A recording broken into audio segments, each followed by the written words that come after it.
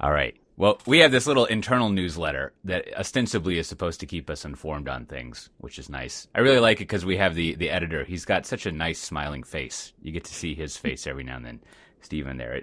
I always think like the job of an airline newsletter, an airline magazine editor must be nice. It's fun, right? Like you get to be in the backseat pocket. It's kind of the equivalent of that. Anyways, so I emailed you, guest, because you had one of the little featurettes in there that I thought was interesting and aligned with a lot of stuff that comes up. Why don't you introduce yourself? Sure thing. So my name is Joanna Beltowska. I'm based out of the New York office. And what I do at Labs is that I head up the product management practice. And I wrote this thing about planning in agile environments, right? And how that's often something that people have a misimpression around, that these two things don't go together, but I'm making the case that they indeed do. And they do so terrifically if you do it the right way. Yeah, I was just doing sort of a practice run of a talk I've been putting together about like what's the deal with DevOps and enterprise architects, which I'm probably something you've encountered, and the in doing that, and also like looking over your stuff, you kind of realize that the early wizards of Agile were sort of like, I don't ever want you to say the word planning again.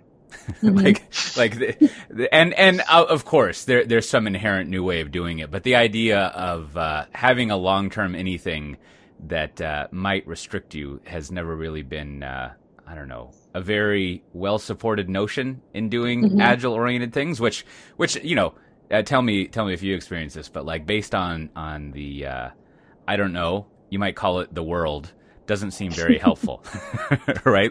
Yeah. I always figure it's like, it's fine if what you're trying to do is try to figure out like what color your hot dog and your augmented reality thing should be. Like, you're just surviving quarter to quarter and trying to make sure Facebook doesn't crush you, which is a lot more reactive. But I don't know, if you're like selling insurance, you probably have some long-term plans. But what's been your experience of like working at someone who's at an organization that says like crazy agile is Pivotal Labs, and then you're like, hey, I have the word strategy and vision on a slide that decomposes down to a backlog. Yep. Like, how did you come to caring about road mapping?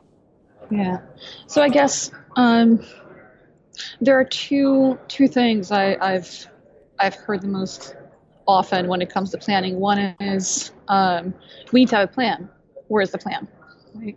All this agile stuff seems so uncertain, and we can't take it seriously because we're a serious business doing serious work, and you need to have a plan for that.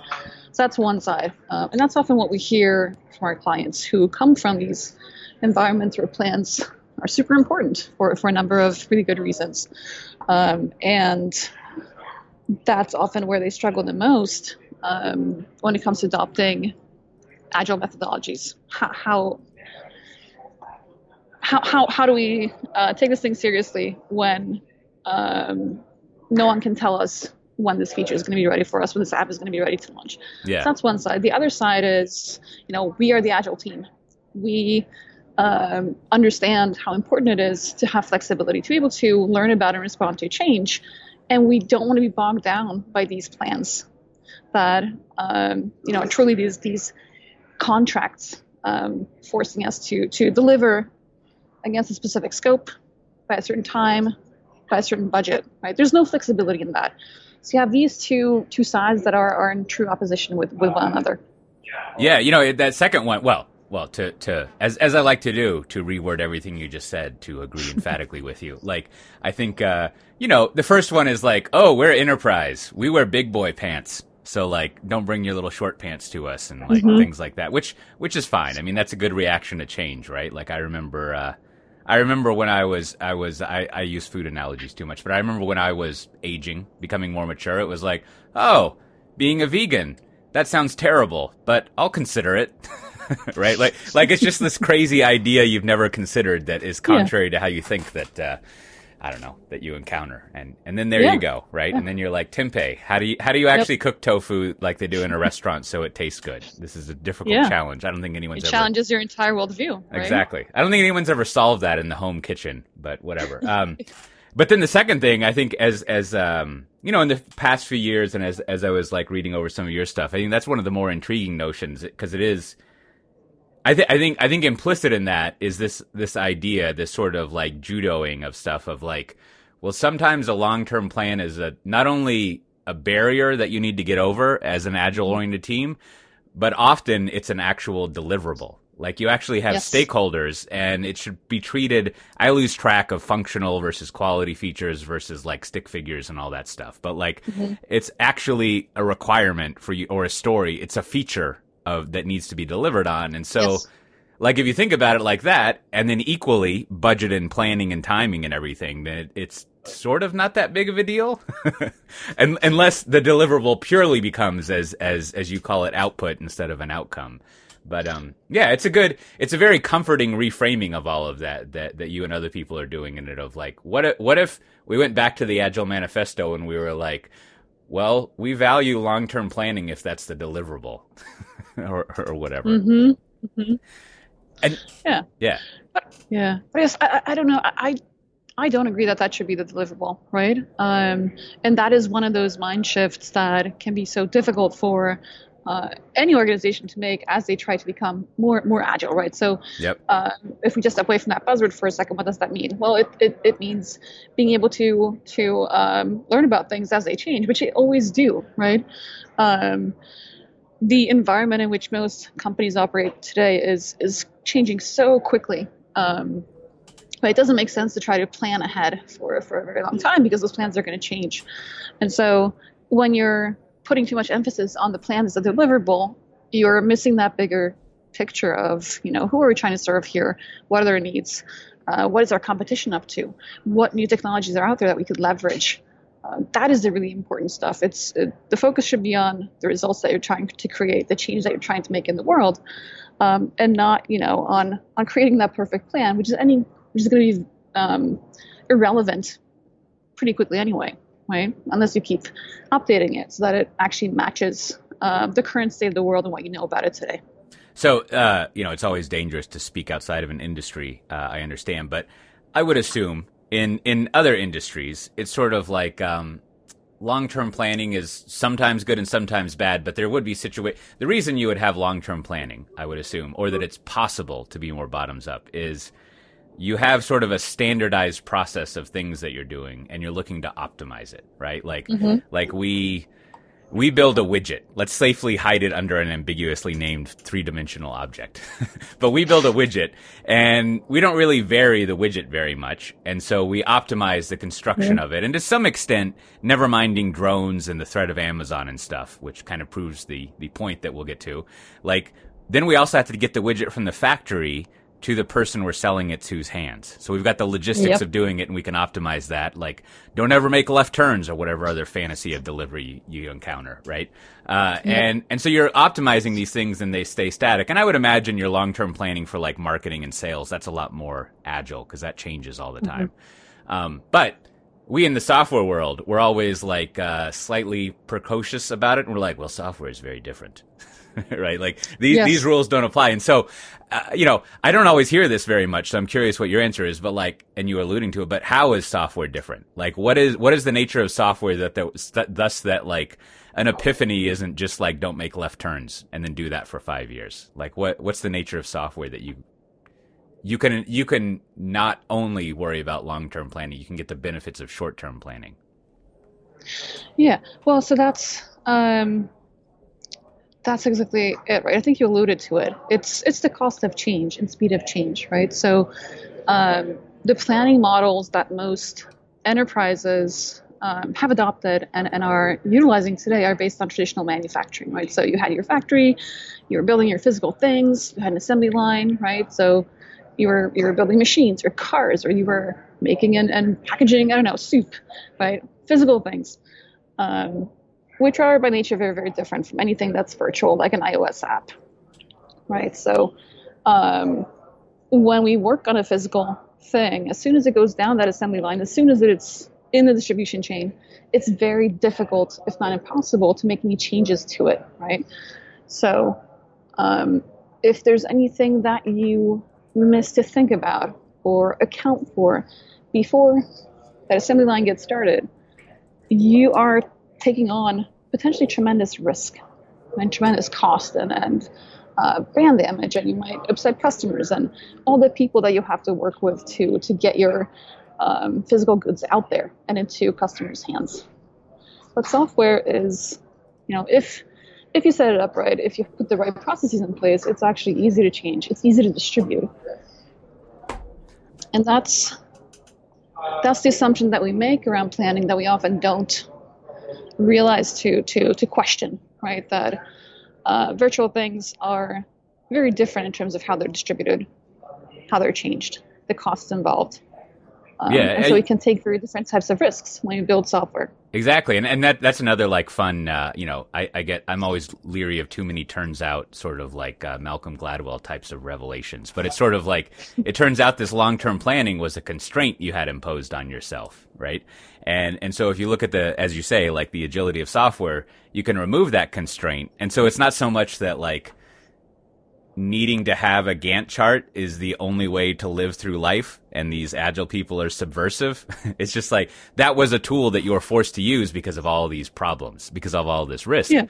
So there's no reason to saddle yourself with that when you're dealing with, as you say, a sort of virtual thing. Yeah, and another important difference is that when you plan for software virtual things, you want to optimize for learning. You want to optimize for that change, right? You're assuming that the change is inevitable. It's going to happen. So let's make the best of it. Let's accept it, right? It's going to be part of our reality. Whereas that's not possible with physical things. Again, because change is not always possible. If it is, it's extremely expensive and time consuming, and it can be really damaging to your company. So when we work with physical things, when we plan for physical things, we have to optimize for predictability. And so we plan in different ways, right? So physical things are often planned in a phased way. So someone initiates the creation of the thing, conceives of it. There's another phase of analysis, of design, of planning, of building it, of testing it, of distributing it, right? So we have these very, very long feedback loops, and it's all about extracting uncertainty out of the process so you know exactly what is going to go down that assembly line. But with software, because we do need to have that flexibility, we can't plan around outputs, right? Around the actual manifestation of the thing that we're going to push out. We do want to plan around outcomes in this case, so the actual goals that we want the piece of software to accomplish, or the results that we want to create. And the way in which we get to those things is much more malleable, meaning the actual features, while important, are not as important as why we're building the thing. And again, because of that cost of change being lower, the feedback loops being shorter in terms of building the thing and distributing it when it's a virtual thing, software lends itself much, much better to planning around outcomes and goals, whereas physical goods don't. And so what are like some a handful of examples of what these outcomes are to distinguish them between outputs? Yep. So outcomes can be things like making our customers happier by making it easier for them to complete some sort of task. It could be things like increasing productivity, reducing cost, increasing revenue. So these are results, consequences. They're not stuff like number of features that you ship or the size of the scope that you ship. Right. So it all depends on who you're building the application for and what problems you're trying to solve for them in their life, or what desires you're trying to satisfy for them. Right. Not every app is going to be solving for some deep human problem, like an Instagram. That's more of a a fun thing, right? It's not necessarily life-changing. That's right. Thing, right? At least for you and me, it sounds like not there's some people who have you come across this word called a planded photo? That's like no. It's not, I guess it's not a portmanteau, but whatever you call that kind of word, it's a mixture of planned and candid. And so it's the idea of like you're an Instagram and you're like, I think the associated thing is the husbands of Instagram. If you've ever seen that video where the husband always has to go way up on the catwalk to take a picture out of a wide angle. But I don't know. Anyhow, yes, I'm just putting in a joke there. It's true. The hot dogs are only meaningful to a subset of people, not the enterprises of the world. So, since I interrupted you and broke up your train of thought, I mean, so, can you, well, to be more direct, there's one slide in some of your presentations, or I've only seen one, I guess. So the one I've seen that I like, which I kind of alluded to earlier, which is the kind of 4-part walk down from everyone's first favorite, vision. That's good stuff. From vision to strategy to I actually forget what the third one is, to backlog. I guess it's plan or something. The roadmap. Yeah, the roadmap. And so what is like let's sort of take it for granted. Well, I don't know, maybe we shouldn't, but like what are those 4 columns, and what I'm especially interested in is like how something like increased customer satisfaction gets decomposed to, for example, we should have a reactive web page that as the user scrolls, they don't have to click on a button to go to the next page. Like, I don't know, maybe that's a bad example, but like how is that process managed, right? Like like what's the human interaction of like getting down to that point and realizing that you need to do that? Cool. All right, so that's a lot of questions. Let's see if we can tackle them one at a time. Yeah, I don't ask short questions. So that framework of vision, strategy, roadmap, and backlog is exactly that. It's a framework for thinking about planning and defining products, right? Or really, it doesn't just have to be products. It can be services, right? Anything really that you do as a company, as an organization, as a team, to create value for some group of people, let's say, right? So it is a widely applicable framework. So the vision is the starting point. It should be a short, inspirational, ambitious, motivational statement about the change that you want to create in the world, right? It's your North Star. It's the idea that's going to drive all of your decisions, ultimately, as a company, as a product team, as an IC on a team inside of a company. It is that shared focus, and it is that motivation for everything that you're doing. So that's a really important starting point. Without that, you're not going to have necessarily the right focus as an organization, and it's going to cost you in terms of miscommunication, waste. Just people running around doing different things, having different ideas about what matters, being unaligned. And hopefully won't like break your train of thought here. But like, first of all, like who sets that? Like what, there's this metaphor I've been trying to use, which is like, we've all, well, anyone who's listening to this, we've all read like uppercase L lean manufacturing, and it's like Toyota figured out how to optimize this. But like, I always want to know like who decided to make looms? And then who decided to make cars? Like who sets that who's the prime mover of all of this stuff that, the strategy and everything? Yeah. I mean, it's going to depend, right? A lot of times it's the person who starts the company, or the people who start the company, right? They see an opportunity in the world, whether it's to create something awesome that is going to create a lot of benefit to a lot of people, or whether it's to, go out and make money. There's those folks too, right? Right. So they come up with the idea of let's build a car, or let's build a loom, and hopefully that does come with some sense of purpose, some sort of vision for why this is going to be an amazing loom, the best loom possible, right? Yeah. And not just your run-of-the-mill loom. Yeah, no pun intended. Yeah, I always think if there's some magical chart of starting a business, the first question in the chart, the decision tree is, do you want to be in the check cashing business? Yep. If yes, easy money. If no, all right. Yeah. Now the real questions begin. But yeah, no, I think that lines up with the helpful non-answer that you get is like, I don't know. You got to just decide on something, right? Like someone has to figure out what it is you want to do or what you can do. And if you're lucky, you've already inherited what it is you're doing, and your job is just to optimize it. So, and then if you have that strong vision, just to add a couple more things that are really important. If you do have that vision, that is what's going to motivate you through those long rolling nights of trying to start a new business, right? Get something Right. off of the ground.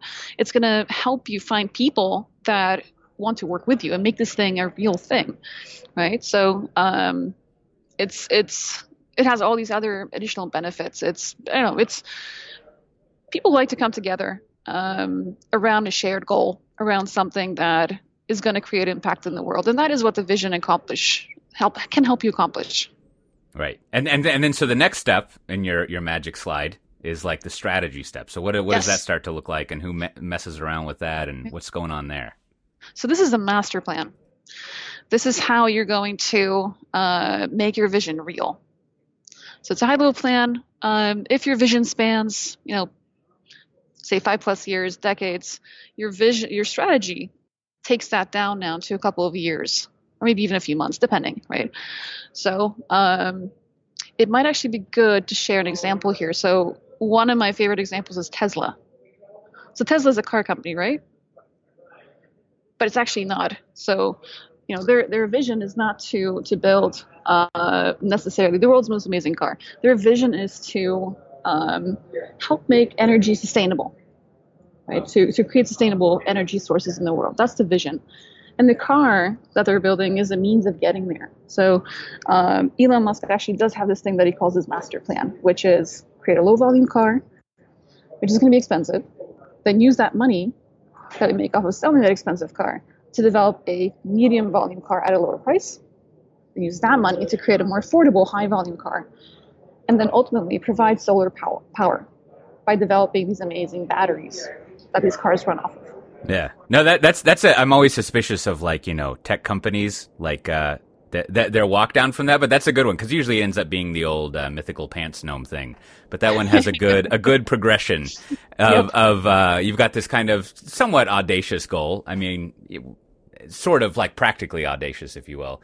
And that seems like a good bet of how you would practically, in big, gigantic picture ways, get to that point, right? Like if you work backwards from there, how do we fuel this? How do we fund it? And then also, what are the innovations that will be required to get to that point? And then how can we mix those together? So, that makes sense. And I guess you can kind of imagine out in more pedestrian examples of like retailing and maybe like even when, for whatever reason, I use this example too much, even like various types of insurance, you could figure out similar strategies of how to get to some endpoint, right? Like maybe in the insurance business, I mean, this would sound crazy for insurance people, but it's sort of like, what if I just wanted to buy insurance for 10 minutes? Like, maybe there's a way to work back to how you would get to that point of like this spot insurance stuff, which, I don't know. That would seem to like make actuaries' heads blow up if you mess with like an annual or a longer term for the gamble of insurance, but there must be some way of getting there. Yeah, and it would make you stand out, right? Yeah. And you'd be able to build a business around that. So then you get to, well, first of all, so vision, you can represent that, verbally or in a really wordy plaque on a wall somewhere, right? Like, so that's fine. But like, how do you both see in good ways and maybe bad ways, how do you see and sort of recommend people like, document their strategy? Like what, do they need one of these 6-page Bezosian memos with 20 pages of appendix to it? Or like, is it good in a PowerPoint? Or like, how do you set that down in stone, so to speak? Yeah. I would say, try to keep it simple, because if it's not simple, people are not going to get it, and people are not going to care, and people are not going to know that it exists, right? So these things do typically live in these very, very long PowerPoints that not everyone has access to. But just write it up on a wall. Keep it close to a team, right? When you have town halls and get together to talk about what different teams are up to and where the company's headed, share those vision statements and strategies out and just keep them really simple and short, right? A vision statement shouldn't be more than 2 or 3 sentences long. A strategy statement can just be a list of bullet points. Yes, it can also be, a very long document with a lot of detail and analysis, and that context is sometimes necessary. But yeah, I guess I would say try to at least get to one version of these things that is so simple and easy to understand that anyone can access it. and get it and internalize it and understand why these things matter, Right. and feel inspired by them. Yeah, like your Tesla one's a good example of that, right? And so like also at this strategy stage, and I have like way too much interest in this because for a couple of years I worked in the corporate strategy group and stuff. So there were many overly educated, overly driven people who had theories about how you do strategy. In the same way that a bunch of developers will like entertain themselves in off time discussing like different ways to do pagination. Like all the MBAs will talk about how you determine strategy, which is can be fun, maybe. Anyways, so like how I don't know, how long do you think that phase takes? And like, what do? Do you just like call up Bain or I guess maybe labs and have them come in and use their summer interns to pump out like a 30-page document with the one pager for you? Or like what are you seeing people are doing when they're figuring out that strategy? Or to ask it another way, what are they doing that's helpful downstream when it comes to making software around it? Yeah. I mean, I would say these things need to be tested and validated.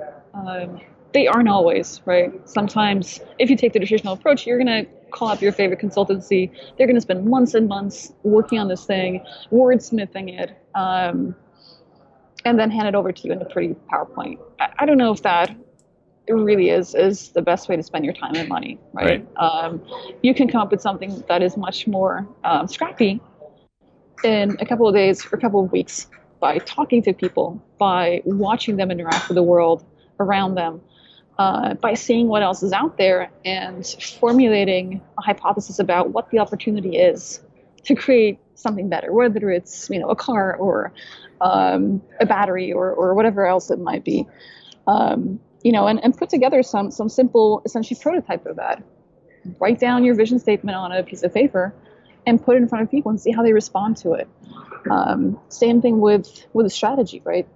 Identify your master plan and try to start to implement it and see how it goes.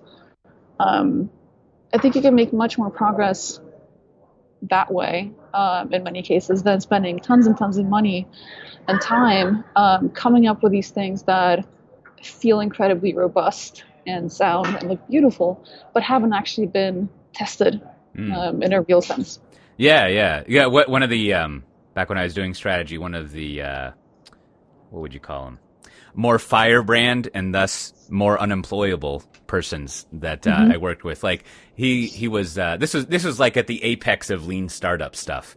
And every single presentation he did, it was just a reason to get to a slide that talked about lean startup stuff.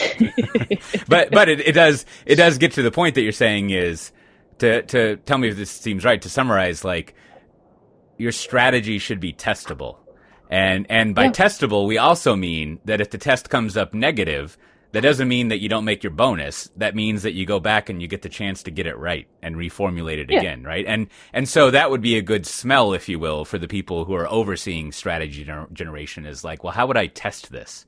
And then we don't need to know exactly what we would do next, but like if it's successful, then what? And if the test isn't successful, then what do we do? And like I don't want to spend 3 months figuring out, Monte Carloing out all the different simulations, but like, let's maybe spend a few hours on it just to think out what the testable things are in it.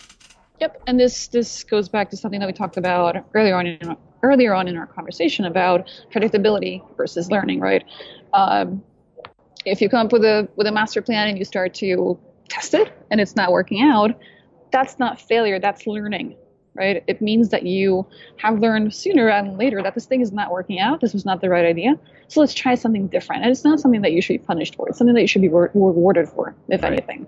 Right. All right. So we got this good testable strategy. We've been reading our Lean Startup book so much that the spine's cracked and we're missing a few pages. We set some coffee on it or kombucha or whatever. And then we're going to make kind of like I think the crown jewel of the sort of theory you've worked on in this body of work, the roadmap, right? Yes. So what is this roadmap? So now we're getting down to the actual timeline and tactics of how we're going to make our plan real, right? So one way that I try to explain this in the slides that you refer to is through this visualization of imagine that you're standing in front of a mountain And your vision is to get beyond that mountain, is to reach something that is at the other end of that mountain. So how you intend to get over the mountain is your strategy. You could climb it, you could dig a hole under it, you could walk around it, you could drill a hole through it. But that's your strategy. That's the plan for how do you intend to get across that mountain. And everything, what the mountain represents is everything that's in between, right? All the barriers that are in your way. So when we think about the roadmap, it's the actual map that you're holding in your hands as you're standing at the foot of that mountain and you're looking up it and you're trying to get a sense of what would it mean to begin to climb this thing? What do I have to pack? What do I have to bring with me? How many people are going to need to have with me? What sort of skills and experiences do these people need? How much food should we pack? How should we get dressed for this expedition? So all that stuff is going to go into your roadmap, and you're going to have a pretty good sense of what you need to do immediately because you've done a lot of research. You have pretty good visibility into that initial phase of your journey. But then after that, things get a little bit more fuzzy, right? So again, looking up the mountain, you might see that there's a peak coming up, but it's covered by clouds. So you can make some guesses about what the landscape is going to be like at that point of your journey. But you still have to do a lot more research, and you're just not going to know until you get closer to it. So you have some initial ideas, but you know that you can't create a good plan for dealing with that part of your journey quite yet. And then beyond that first peak, you just have no visibility at all. So you don't know what's coming up. Again, you can make some initial guesses, some high-level guesses, but you don't know exactly. You must do much more research. And so the idea behind an outcome-oriented roadmap is the same. We have a lot of visibility into the first leg of our work. And after that, things get fuzzier and fuzzier. And we're not going to try to plan too far into the future because things are going to change. We're going to learn about new things. The landscape is going to change. So we're just going to plan as much as we have to for now. So in the roadmap thing, you're paying a lot of attention to what's going to be happening like week to week, I guess. Sort of like challenges that you might encounter, problems you're going to need to solve, constraints that you'll have, and as you say, like coming up with tactics that you would do. And I guess not only to like solve those problems, but to like keep moving forward, as it were, right? Like how are we going to set things up so that we don't end up dead in the water? Like what are we going to do? So, we get lost in I think in the software world down a hole of metaphors because our trade is like so new that we can't, whatever the opposite of a metaphor, literals. Like we can't speak literally about stuff very much, but like it's sort of like if you're going to be on a old sailing ship thing, your roadmap kind of might be like, well, we're probably going to have to spend 2 weeks going nowhere, so we should bring some food. Right? Like that's probably a good idea. Yeah. like we're going to need some plans and tactics to deal with the bumps and the stuff that we have. And what exactly we cook on day 8 of being dead in the water, we'll leave that up to the backlog. But as far as like knowing that we need to be ready and have a process for that, like we need to roadmap this up to match our strategy of like, I guess this is all like sometimes historically morally bankrupt, but our strategy of expanding our empire so we can get more cheap resources to like fuel, our 13-course Edwardian meal. But like, and then our vision of just living the life for the king. But anyways, it kind of maps all the way down to like one day the Gaunt chef is like cooking up some fish in the galley there, I guess. But no, that makes it. And then so I'm curious to try to retrieve myself from weird historic analogies. So what are some examples of what these roadmaps not only look like, but like folks you've worked with, like what do the roadmaps end up being? Like what are they? Oh, you mean like what's the manifestation of the roadmap? Yeah, like examples of them. So I'm not sure if this is what you're looking for, but typically the shapes that they take are stickies on a wall. They can be a Trello board. They can be an Excel sheet. They can be a Google Doc. They can be a PowerPoint. And then there's tons and tons of different apps out there that just help you put together a roadmap. So it's web apps that you sign into and you build your roadmap and then you can share it with other people. So that's what these things often end up looking like. Then in terms of what you stick into them, there's a number of different ways of doing this. But I would say the most important components to account for are your time horizons. So So what I was alluding to when I was talking about standing at the bottom of the mountain and looking at your roadmap, your actual piece of paper that helps you navigate this mountain, you want to split it up into different chunks of time. So that can be what we're going to do right now, what we're going to do next, what we're going to do in the future.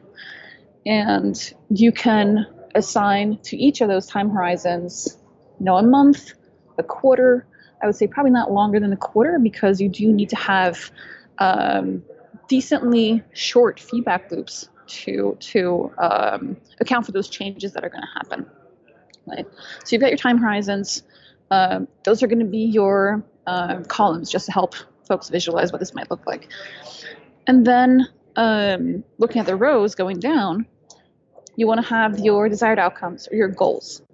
Right? So this is the equivalent of identifying milestones, essentially. How far up the mountain do we want to go during, this first quarter, or, this first leg of our journey? So you've got your goals, your desired outcomes, the results that you want to get to. Then you've got your barriers or problem to solve. So why is this desired outcome that we're trying to get to not real yet? What do we have to work through to make it a real thing? After that comes metrics, super important, because you need to close that feedback loop. Right? How do we know that we've actually realized our goal? How do we know that we are where we want to be and where we need to be? You need some sort of metric to track your progress against that. And then after that, you've got your actual tactics. So these are your features and your scope, the actual stuff that you're going to do and the stuff that you're going to build. And I would say those are the most important pieces. And you can also expand your roadmap with other things that might be important to your organization. Things like which customer are we focused on now? Which persona are we focused on right now? What critical assumptions do we have to test? Right? What do we still have to learn before we can assume all this other stuff in our current column to be things that we have confidence in, that we can act on? Yeah. I mean that's sort of marbled with more of the testability tactic, which I think, and as with so much of this stuff, right? Like it also gives a more comforting bent to metrics, right? Like KPIs and metrics are always not very friendly from an individual standpoint, but it's almost like, if you think of metrics as the way that you're testing something and validating that something's happening and figuring out how well or poorly the poorly part's the problem, but figure out how things are going, like it does make it more interesting also from the standpoint of just like producing this stuff of like you're architecting out a model, like almost this sort of organism of like your ongoing work. And like, I don't know, that's a lot more exciting than like a Mecho chart or something, right? Like so much like strategy stuff that I encounter and planning and things like that. And I'm sure it's not all like this, but it almost has this like boring sort of like this boring arrogance, which is sort of like, if we do this, profits will rise. End of story. Yes. Right? It's not like the question mark of the pants gnomes of like, and so like how are we going to make sure this all works out well? But so it seems a lot more entertaining. Yep. Yeah, and you've got all these things together working as a system, right? They have to align with one another, and they all help you. They all help you see how things are going, and if you need to change anything, right? So it takes a lot of the guesswork out of building good products and solving real problems for real people. Hopefully. So then tactically, one area I think that you have a paper on is, or a little write up, whatever you want to call it, is basically like, so how do you run the whiteboarding sessions where you kind of come up with this stuff? And like what's always interesting about that is like, I mean, we've all actually, we've all read the Lean Startup thing or like the 5 Dysfunctions of Teams. And then we have a nice weekend and we go back to work and you're sort of in the room and you're like, holy crap, I actually have no idea what I should do. Right? Yep. And so stuff like this is like good because it's tactically like, all right, you're in the room. Everyone's talked about what they did on the weekend. They've got fresh coffee. Here's a marker. Go. Right. So like what, how do you kind of bootstrap into that? And what do you do in these sessions where you're trying to get to those swim lanes of things that you're going to be doing? Yep. So it's probably going to be really hard. And how it actually might happen is going to depend a lot on your company, right? Because as we talked about before, different people, different layers of the organization might own these different pieces of that framework, right? The vision, the strategy, the roadmap, and the backlog. It's not always the product team owning all these things. So I would say a good starting point is get your team all together in a room, and you want to make sure that you have people representing product. So that's your product manager, product owner, whatever that role is in your organization. You also want to have people representing the customer and the product design.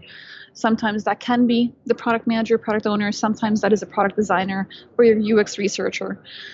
And then you also need to have engineering in the room, right? Because these people together tasked with making sure that the product is something that people want, something that we can build and maintain, and it's something that is going to help us have a viable business around the product. So those perspectives are all important, and they have to come together to inform the roadmap. So you want to have those people in the room at a minimum, and then you start by trying to articulate what the vision is. Right? So what is this thing? Why should anyone care? How is it helping our customers solve whatever pain point they might have? How is it helping our company be more successful? So you want to capture that. Then you want to capture your strategy. Again, it's about identifying that master plan. And just going a little bit deeper into what that means, it's about making a lot of different choices. So you want to think about who is our customer here, right? Who do we want to potentially start with? Right? We might have several people that want to serve through this product, but maybe not at the same time. Are there specific markets that we care about, whether it's a geography or a vertical? How do we think about pricing? What is going to make us different? Why should anyone pay attention to this thing that we want to create? Why would they pay for it and use it?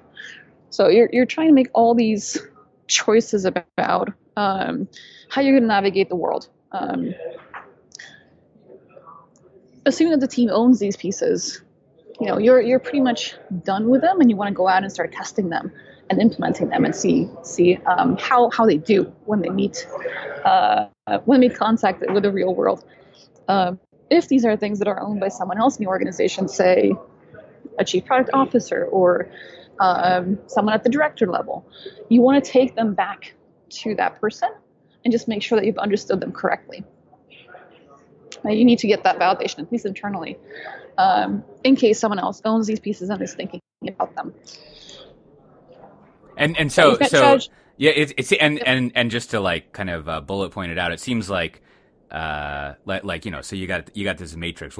Maybe we'll find a version we can put in the show notes. But you've got like the outcomes that you want, and then as you're saying, the metrics that you're going to use to measure it by, and then essentially like the features, the thing, right? Yep. And I think in the document I've been looking at, like retail, e-commerce as we used to call it, is always a good example because everyone's a user of e-commerce, so you can understand it. And there's the typical. I guess there's a couple things at least represented in the example you have, right? There's ultimately, I don't know if this is vision or strategy, but it's like we would like people to give us more money in exchange for things that they're buying from us, right? Like, that would be cool, right? That would be great, right? Yeah. I mean, I guess you could have optimization things like profit of like we would like to we need to have robots who pack things because then we can eliminate the cost of humans. So, but anyways, let's put that aside, the internal operation stuff. But like you could say so like. We think that if people like saw more reviews of stuff and got more material on our site, they would buy stuff from us. So like, let's have videos and reviews or whatever. So there's like that category of like, you could almost call it like, juicing the retail experience of deciding to buy something. And then there's the other one, the other annual favorite is, too many abandoned shopping carts, whether that's like opportunities or whatever. And I think, in the process that you have, like, it makes a lot of sense that you would these are the things we want to get to. And so like how would we measure that and how would we do that? And like, it seems like the other thing about, like the way you're going over it that I think is a lot different than how most organizations go about this is like, to put it in snarky terms, like it's probably a good idea to have the people who are going to be implementing this in the room too, to tell you if you're full of crap or not, right? Right. So that is the product team, right? Yeah. That I mentioned. That's the PM or PO, the engineers, the designers. And if we just talk about this specific piece and this specific example with the desired outcomes and what we're actually going to build to make those things real, that collaboration. That might be a collaboration with some leadership in your organization, right? Where they say, our business goals this year are to increase revenue, right? To decrease whatever it is, important metric that needs to be decreased. And then it should be up to the product team to say, okay, let us go and do some research and try to understand what's going on here. How might we sell more, right? Is it that people are abandoning their carts too much? Is it that they can't find the checkout button? Is it that our product photos are so crappy that no one feels compelled to buy our stuff, right? And once the product team has identified what is going on, what are the potential problems here, they should be the ones who come up with the solutions and test the solutions. Yeah. No, and there's also like, to use like a Nassim Talabian thing, right? It's sort of like, you want as many people of those to have skin in the game, right? To benefit, and not that we pivotal people would like this, but to benefit and suffer, to have all the great human motivations to make sure they're doing things well, versus the kind of throw it over the wall long-term planning that you would see where someone's just like, we should enter Latvia as a market. See you later. Right. And not really have the consequences of if that was a good idea. That thus drives doing all of the work needed to ongoing make sure it's panning out.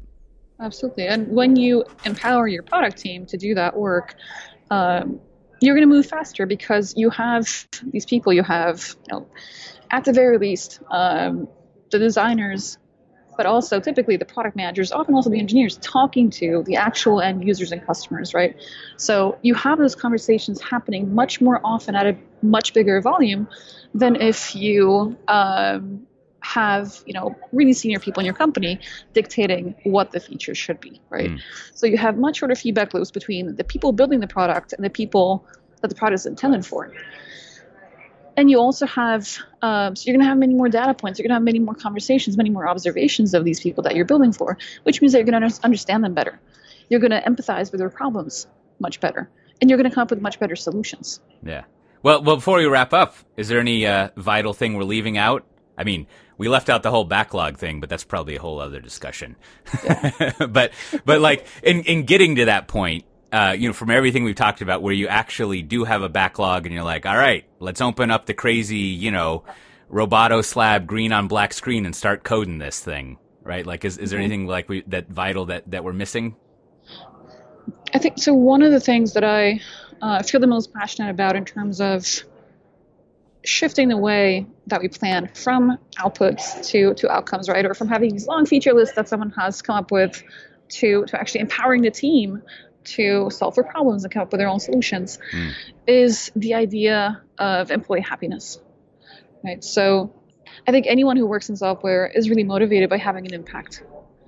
And when you're given a thing to build with very little context, without understanding the big picture, that's not super exciting. It's not super motivating. It's not super engaging. You sort of just churn out these features, but you don't really know to what end or right?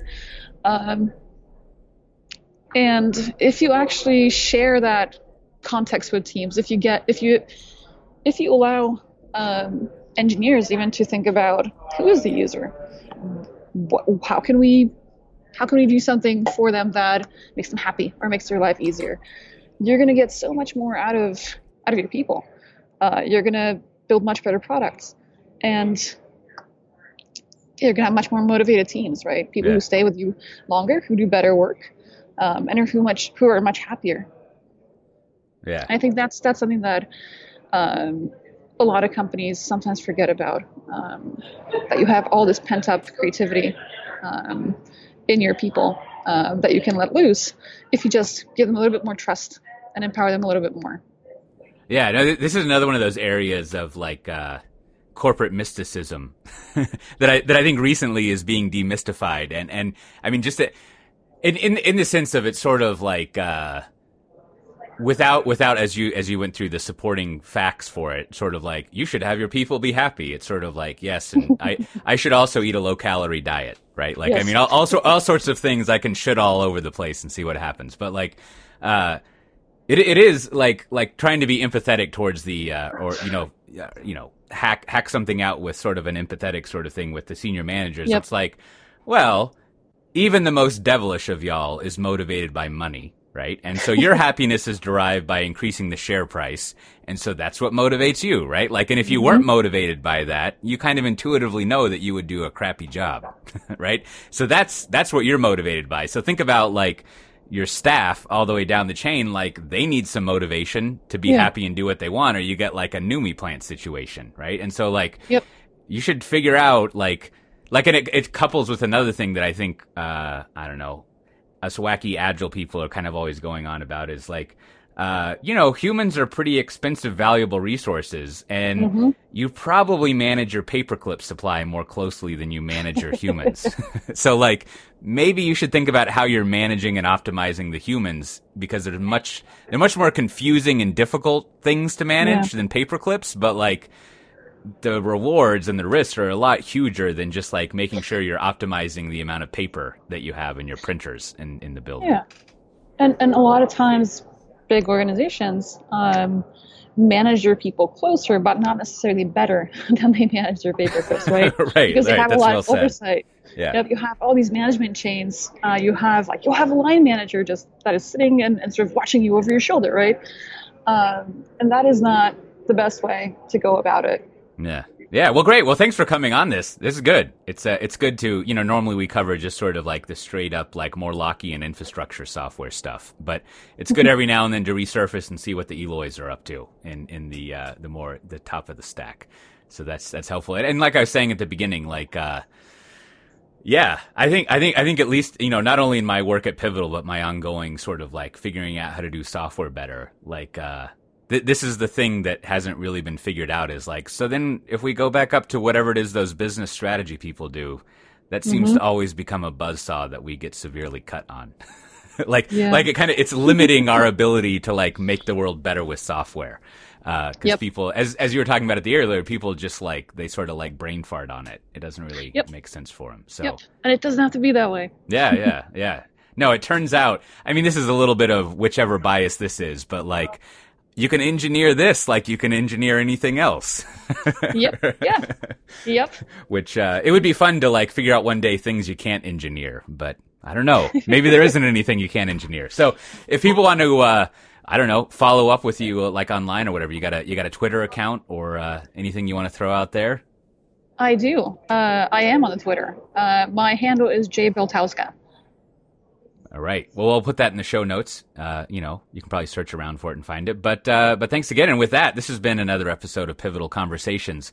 If you want to get the most recent episodes the most quickly with the fancy little Flash player and everything and see past ones and things like that, you can go to soundcloud.com/pivotal conversations. And unlike this week, when I've been too busy, usually every Thursday we formally post some show notes over at pivotal.io/podcast. And with that, we'll see everyone next time. Bye-bye.